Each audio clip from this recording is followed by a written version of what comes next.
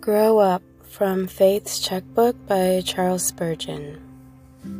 Malachi 4:2 says, "And ye shall go forth and grow up as calves of the stall."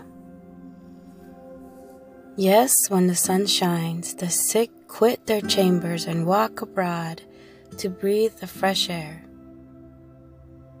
When the sun brings spring and summer, the cattle quit their stalls and seek pasture on the higher Alps. Even thus, when we have conscious fellowship with our Lord, we leave the stall of despondency and walk abroad in the fields of holy confidence.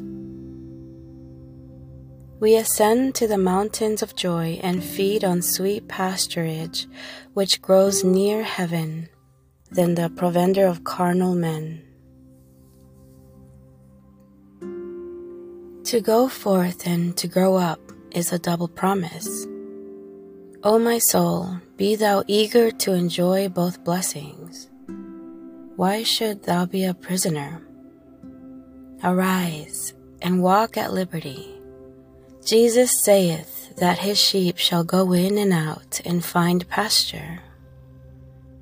Go forth then and feed in the rich meadows of boundless love. Why remain a babe in grace? Grow up.